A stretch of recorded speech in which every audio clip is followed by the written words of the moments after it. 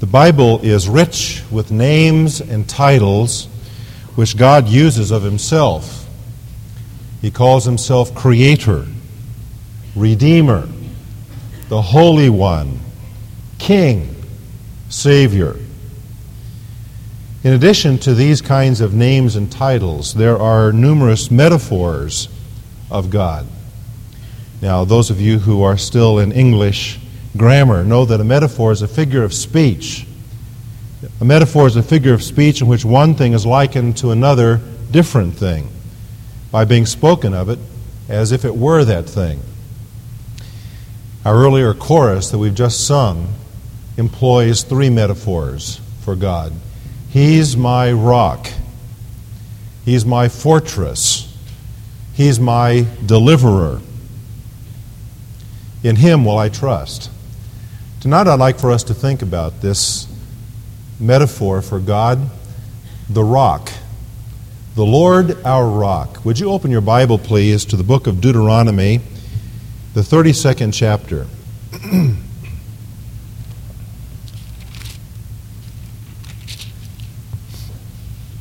Deuteronomy 32 is actually a poem or a song that was written by Moses.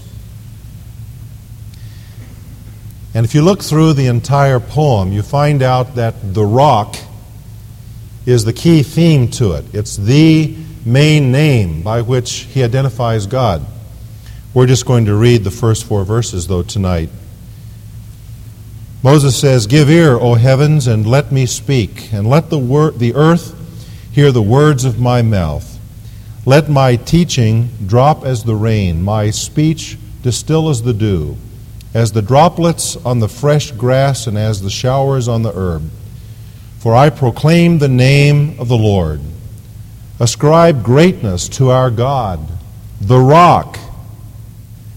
His work is perfect, for all His ways are just. A God of faithfulness and without injustice, righteous and upright is He." God is called here the rock. What is the significance of this biblical metaphor for God? I'd like for us to think about that for just a few minutes tonight, and then we'll be on our way. I'd like to suggest in the first place that there is a prophetic significance to the Lord our rock. I'd like to give you a list of 7 scriptures. These 7 scriptures will help you trace the theme of the Lord our rock prophetically through the Bible. In other words, though we may look at some other scriptures, and though there are many other scriptures that use this name for God, if you'll just remember these 7, you'll be able to outline prophetically the significance of the name, the Lord our rock. We begin by going to the first place in the Bible where it's used, and that is in the book of Genesis, the 49th chapter and the 24th verse. We have here a record of Jacob's blessings upon his sons. Before he died, he gathered them around, as was the patriarchal manner of that day. And he laid his hands upon them, and he spoke blessings to them. And of course, among the sons now restored to him was Joseph. And in verse 22, he speaks of Joseph. He says, "Joseph is a fruitful bough by a spring. Its branches run over a wall." Now remember, he's speaking poetically.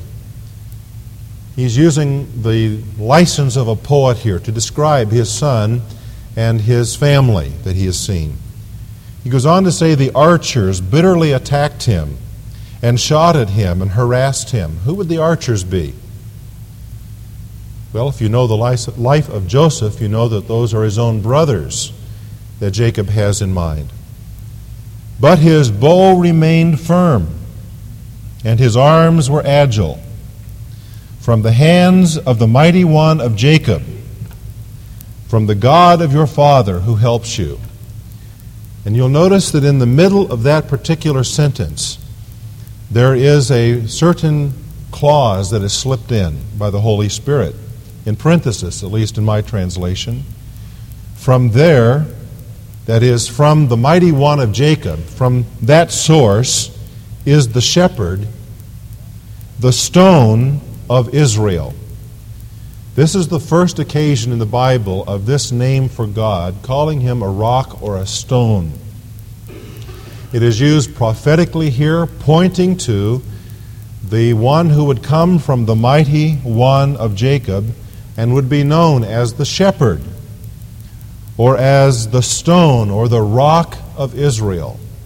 And of course, it is a messianic prophecy. It is a prophetic utterance pointing to the coming of the Lord Jesus Christ. Now, as we think of this theme of the rock, we begin here. The next logical step would be in Exodus. I invite you to turn just a few pages to Exodus chapter 17. For those of you familiar with the Exodus of the people of Israel will recall that there was a time in the wilderness when they were complaining about a lack of water. They thirsted and they grumbled against Moses. Verse 3. So verse 4, Moses cried out to the Lord, saying, "What shall I do to this people? A little more, and they will stone me." The Lord said to Moses, "Pass before the people, and take with you some of the elders of Israel, and take in your hand your staff, with which you struck the Nile, and go. Behold, I will stand before you there on the rock at Horeb, and you shall strike the rock, and water will come out of it, and the people may drink." And Moses did so in the sight of the elders of Israel. And so our second of 7 stops is in Exodus chapter 17. And here we see prophetically again that the rock spoken of by Jacob would one day be smitten. It is very clear from the New Testament that what happened here in the striking of this rock was prophetic. In fact, it is a type. It is a picture of what would happen to the Messiah when he would come. He would be stricken. He would be smitten. But as a result of his being smitten, there would be made provision for the people of God. It is a picture of the sacrifice of Christ, the rock who followed them through the wilderness, according to 1 Corinthians 10, verse 4. By his sacrifice on the cross, when he was smitten, the Messiah supplied for the spiritual need of all of God's chosen people. From him flows the water of eternal life, the spiritual drink of God that thirsty sinners may come to and partake of and find their soul's need met. That is stop number 2. But we turn ahead now to Psalm 118. And we find out something more about the rock in its prophetic significance. Psalm 118, verse 22. It says, "The stone which the builders rejected has become the chief cornerstone. This is the Lord's doing. It is marvelous in our eyes." You say, well, what could that be speaking of? Well, again, we have the light of the New Testament to shine upon this Old Testament passage. For example, Matthew 21:42. Our Savior himself refers to this text. In Acts 4, in verse 11, Peter draws upon this text. What is the significance of it prophetically? It is that the stone who was to come, the stone of Israel, the stone who was smitten, would be a stone that would be rejected by the nation of Israel. The nation of Israel, or its leaders, are the builders here, who saw the stone, and instead of putting it into place, they rejected it. They threw it aside. They did not want it. But it says that God has made that same stone the chief cornerstone. It's the Lord's doing. It's marvelous in our eyes. And so this stone was rejected by the nation of Israel. And of course, that all has to do with our Lord's ministry, culminating in his crucifixion. Now, if you'll turn with me to Isaiah chapter 8 and verse 14, we come to stop number 4. We see something more regarding Israel and this stone. Isaiah 8 and verse 14. In this chapter, Isaiah is speaking to the nation of Judah. Isaiah has produced a son which has been a sign to the nation that judgment is coming upon them. His name is Maher-shalal-hash-baz. Now you might try that for your child the next time around. We'll put up 3 roses for anybody who names their child Maher-shalal-hash-baz. And a prophecy then followed, further confirming the fact that the nation was in deep trouble. And in verse 13, let's back up. He says, "It is the Lord of hosts whom you should regard as holy." In fact, they had more respect for the king of Assyria than they did for their own God. They were more concerned about what he might do or his power than they were the Lord. But Isaiah goes on to say, "And he shall be your fear, and he shall be your dread. Then he shall become a sanctuary, but to both the houses of Israel, a stone to strike, and a rock to stumble over." And so as we think of the stone or the rock prophetically, we must remember that the stone that was rejected by the nation also became to them a stone of stumbling and a rock of offense in Christ's first coming. Romans 9:32 speaks of this. 1 Corinthians 1:23, the preaching of the cross is to the Jews a stumbling block. And so the Christ whom they rejected, that stone that they pushed aside and did not choose, then became a stone of stumbling to them as a people, and stumble they have. At this point, it's important for us to pick up a side theme in one sense, a central theme in another, and that's in 1 Peter. So we'll turn to the New Testament. 1 Peter chapter 2, as we come to stop number 5. 1 Peter 2, beginning in verse 4.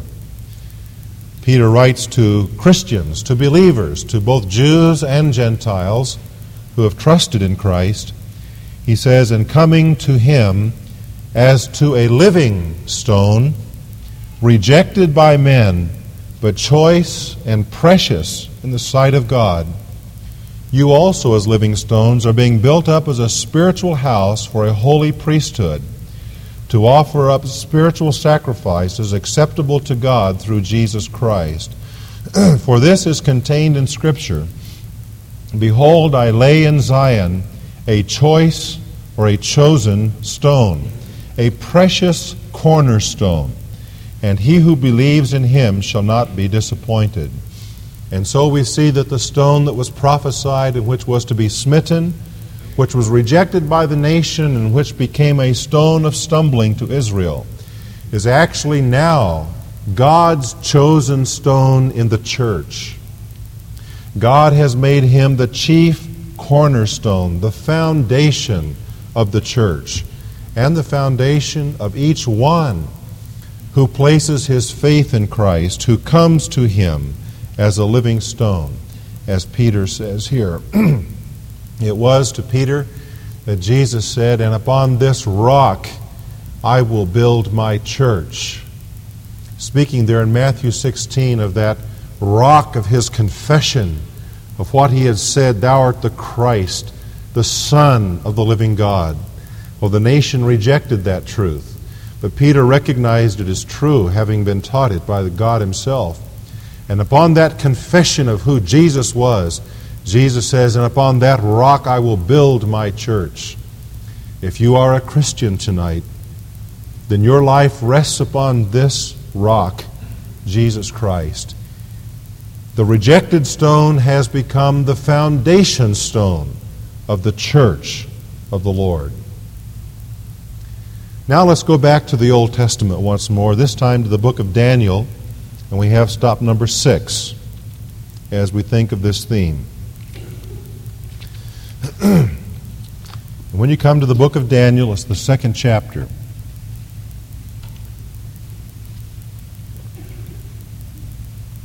We don't have time to read here the whole dream which Nebuchadnezzar had. It's an interesting dream. It's a dream that speaks of things to come from that day and things that even touch upon our day. As a matter of fact, my opinion, for whatever that's worth, is that the amazing things that we see happening today in East Germany and Poland and parts of Europe are just helping to set the stage for some of the things that Daniel talks about in his prophecy. We're not going to go into that, though, tonight. In verse 31, though, Daniel, speaking to Nebuchadnezzar, says, "You, O king, were looking, and behold, there was a single great statue. That statue, which was large and of extraordinary splendor, was standing in front of you, and its appearance was awesome." Now he, Daniel, describes what the king had seen.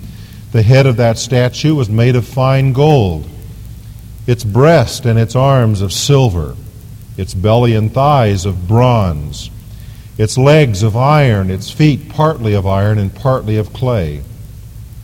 You'd continued looking until a stone was cut out without hands, and it struck the statue on its feet of iron and clay, and crushed them. Then the iron, the clay, the bronze, the silver, and the gold were crushed all at the same time, and became like chaff from the summer threshing floors.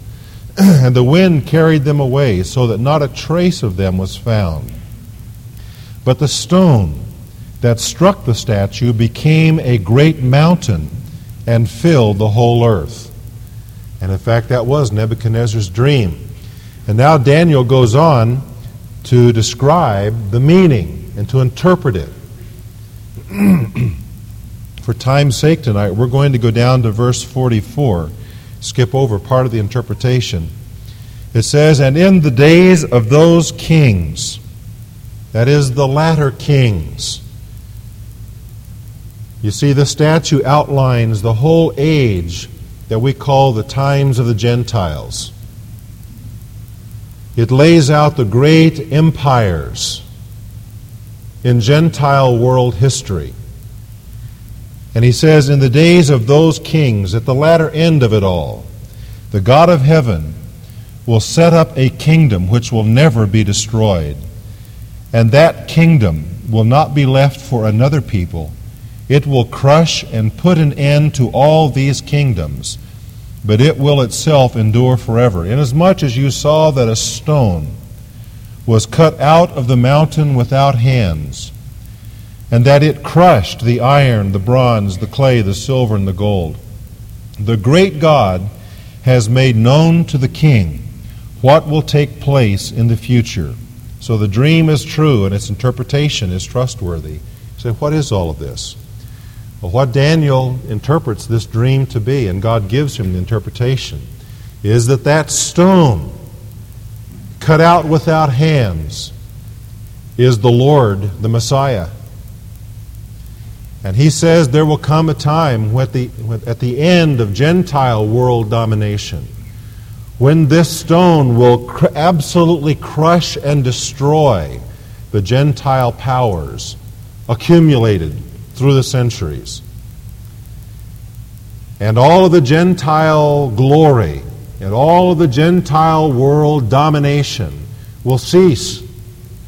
And it will all amount to so much chaff. The wind will carry it away. And then that stone in the vision begins to swell and expand until that stone becomes itself a great mountain. And Daniel says that mountain is the Lord's kingdom, which he will establish. And so leaving it at that point, stop number 6 tells us that this stone that was prophesied by Jacob, the stone of Israel, which would be smitten and provide salvation, this stone that would be rejected and become a stumbling stone to the nation of Israel, but the chief cornerstone for the church, that stone would one day be the end of Gentile world domination and would establish the kingdom of the Lord upon the earth. Well, that's quite an expanse, quite a horizon of prophecy that we've looked at there. But there's one more reference to the stone that I think is important to look at, and that's Matthew chapter 21. As we think of the prophetic significance, and it is a warning. Jesus has referred in verse 42 to that text from Psalm 118. But in Matthew 21, in verse 44, well, let's begin in verse 43. He says, "Therefore I say to you, the kingdom of God will be taken away from you."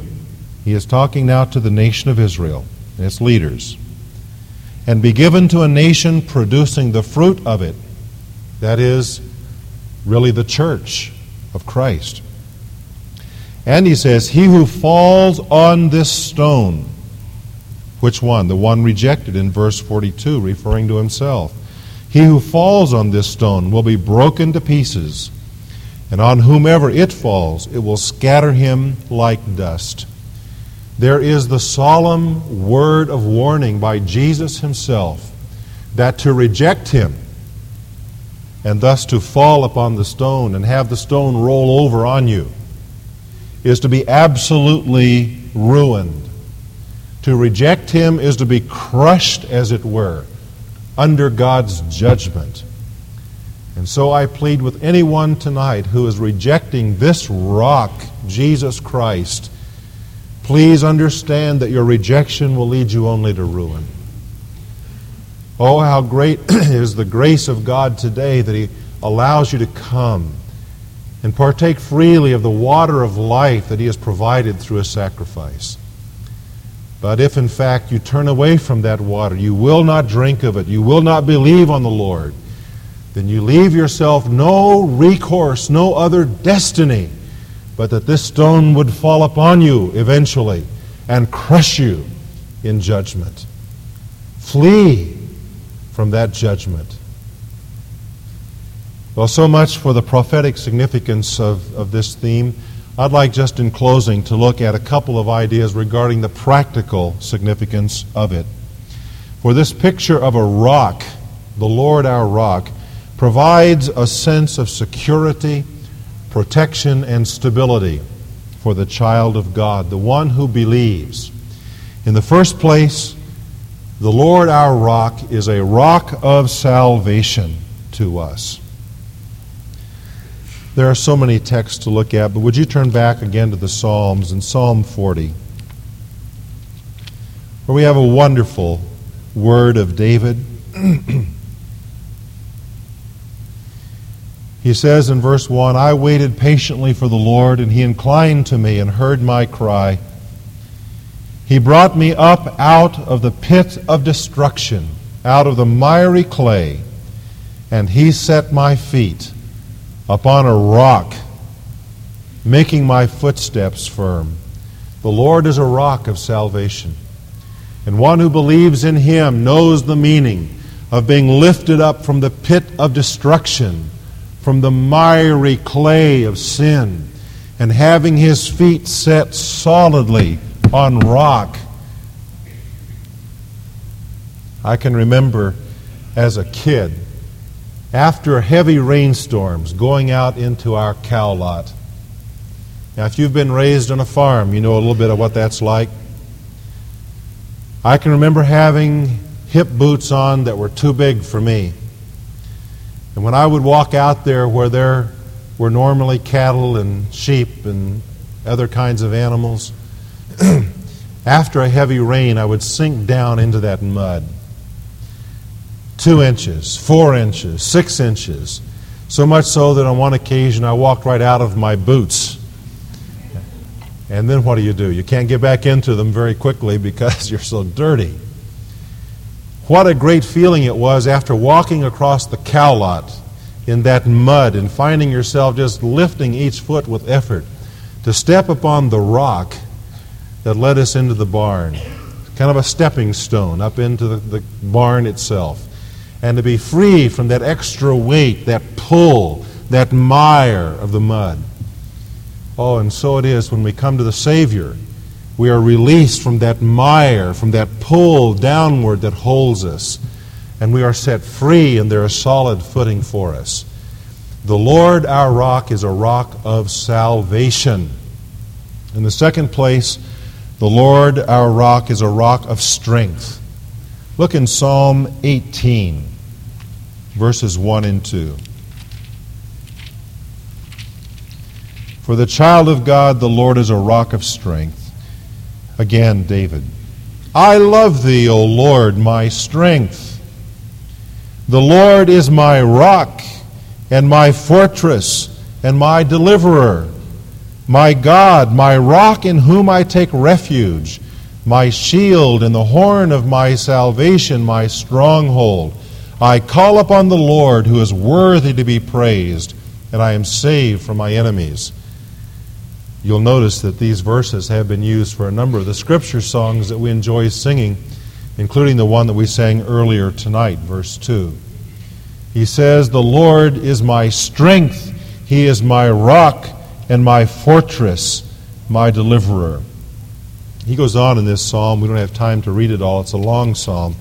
But he explains, he elaborates upon what the Lord, His strength, enables him to do, especially beginning in verse 28 and on. He talks about God being his light. He says, for by thee I can run upon a troop, and by my God I can leap over a wall. And he goes on to explain what God strengthens him to do. What this really is no more than an Old Testament elaboration of Philippians 4:13. I can do all things through Christ, who what? Who strengthens me, because the Lord is the rock of strength. Then we have touched upon this, but in 1 Corinthians 10:4, there is the word that the Lord is the rock that followed Israel through the wilderness, the rock which provided spiritual drink that they all shared in. Let me just say that the Lord, our rock, is a rock of supply. You and I have, by His grace, the fullness of the Holy Spirit. We have provision for our earthly journey. Just as Israel was ministered to in a spiritual sense by this rock throughout their years, their decades of wandering in the wilderness, so as you and I, and as pilgrims in this wilderness world walk, we have a rock who ministers supply to us. We have the fullness of spiritual drink that comes from Him, that nourishes us in the inner man. And finally, let me say by way of practical significance that the Lord our rock is the rock of safety. The rock of safety. Turn over to Isaiah chapter 32 for our final text tonight.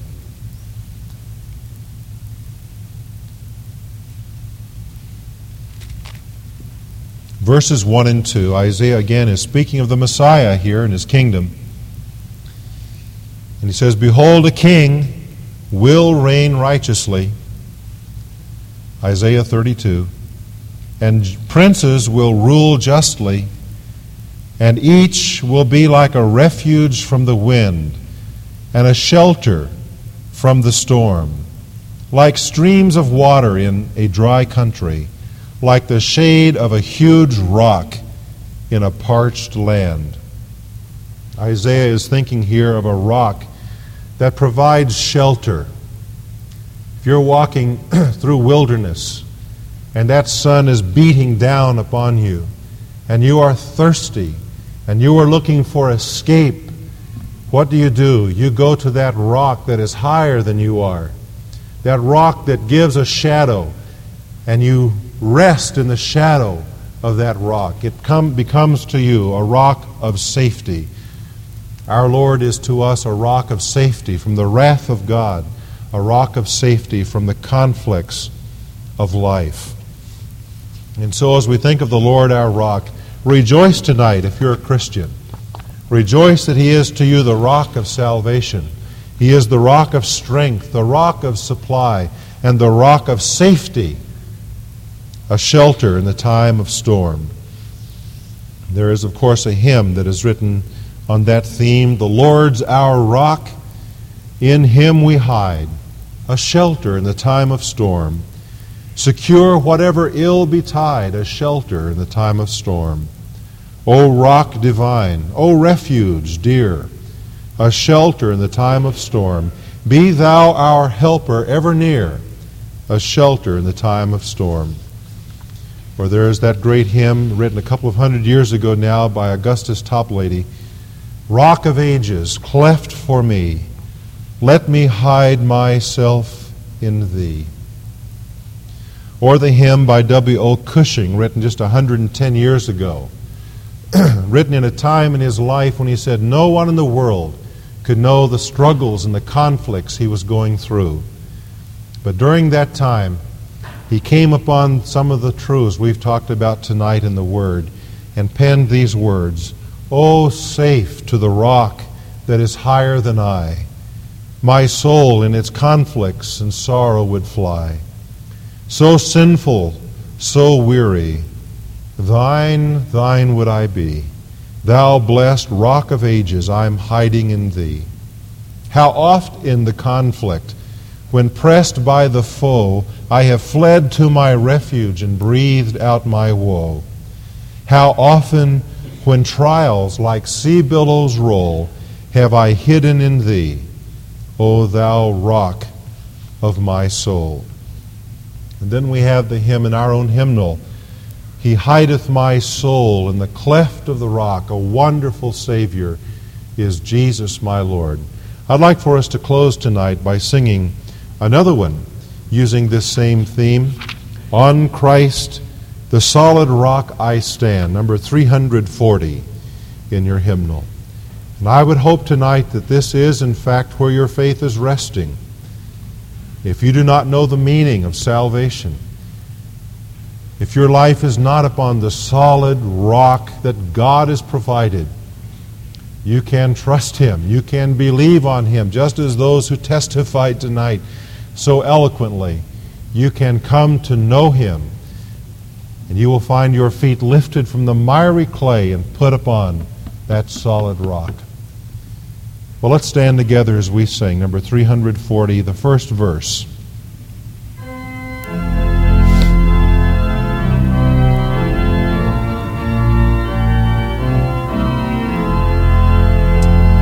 My hope is built on nothing less than Jesus' blood and righteousness.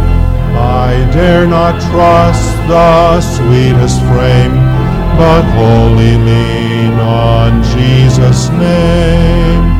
On Christ the solid rock I stand, all other ground is sinking sand. All other ground is sinking sand. We talked earlier about the prophetic significance of the rock. Let's sing the last verse that talks about the time when He will come with trumpet sound. Fourth verse. When He shall come with trumpet sound, oh, may I then in Him be found, dressed in His righteousness alone, faultless to stand before the throne. On Christ the solid rock I stand, is sinking sand, all other ground is sinking sand. Well, as you go home tonight, be thinking about this theme, won't you? The Lord our rock, and realize afresh what a foundation He's put under your life by His grace. Let's bow together in prayer. And if there be someone here without the Savior tonight, I'll be here and others will be around. Our pastors would be happy to talk with you. about your spiritual need, or call us this week, won't you? Father, thank you for the theme of the rock. Oh, Lord, we love you. You are our strength. You are our rock, our shelter. We rejoice tonight in all that you are to your people and all that you offer to all who will come in faith and believe. As we go from here tonight, may we rejoice on that foundation that we have heard about and sung about, and may we stand secure and solidly and strong this week upon the rock, Jesus Christ. And it's in Jesus' name that we pray. Amen.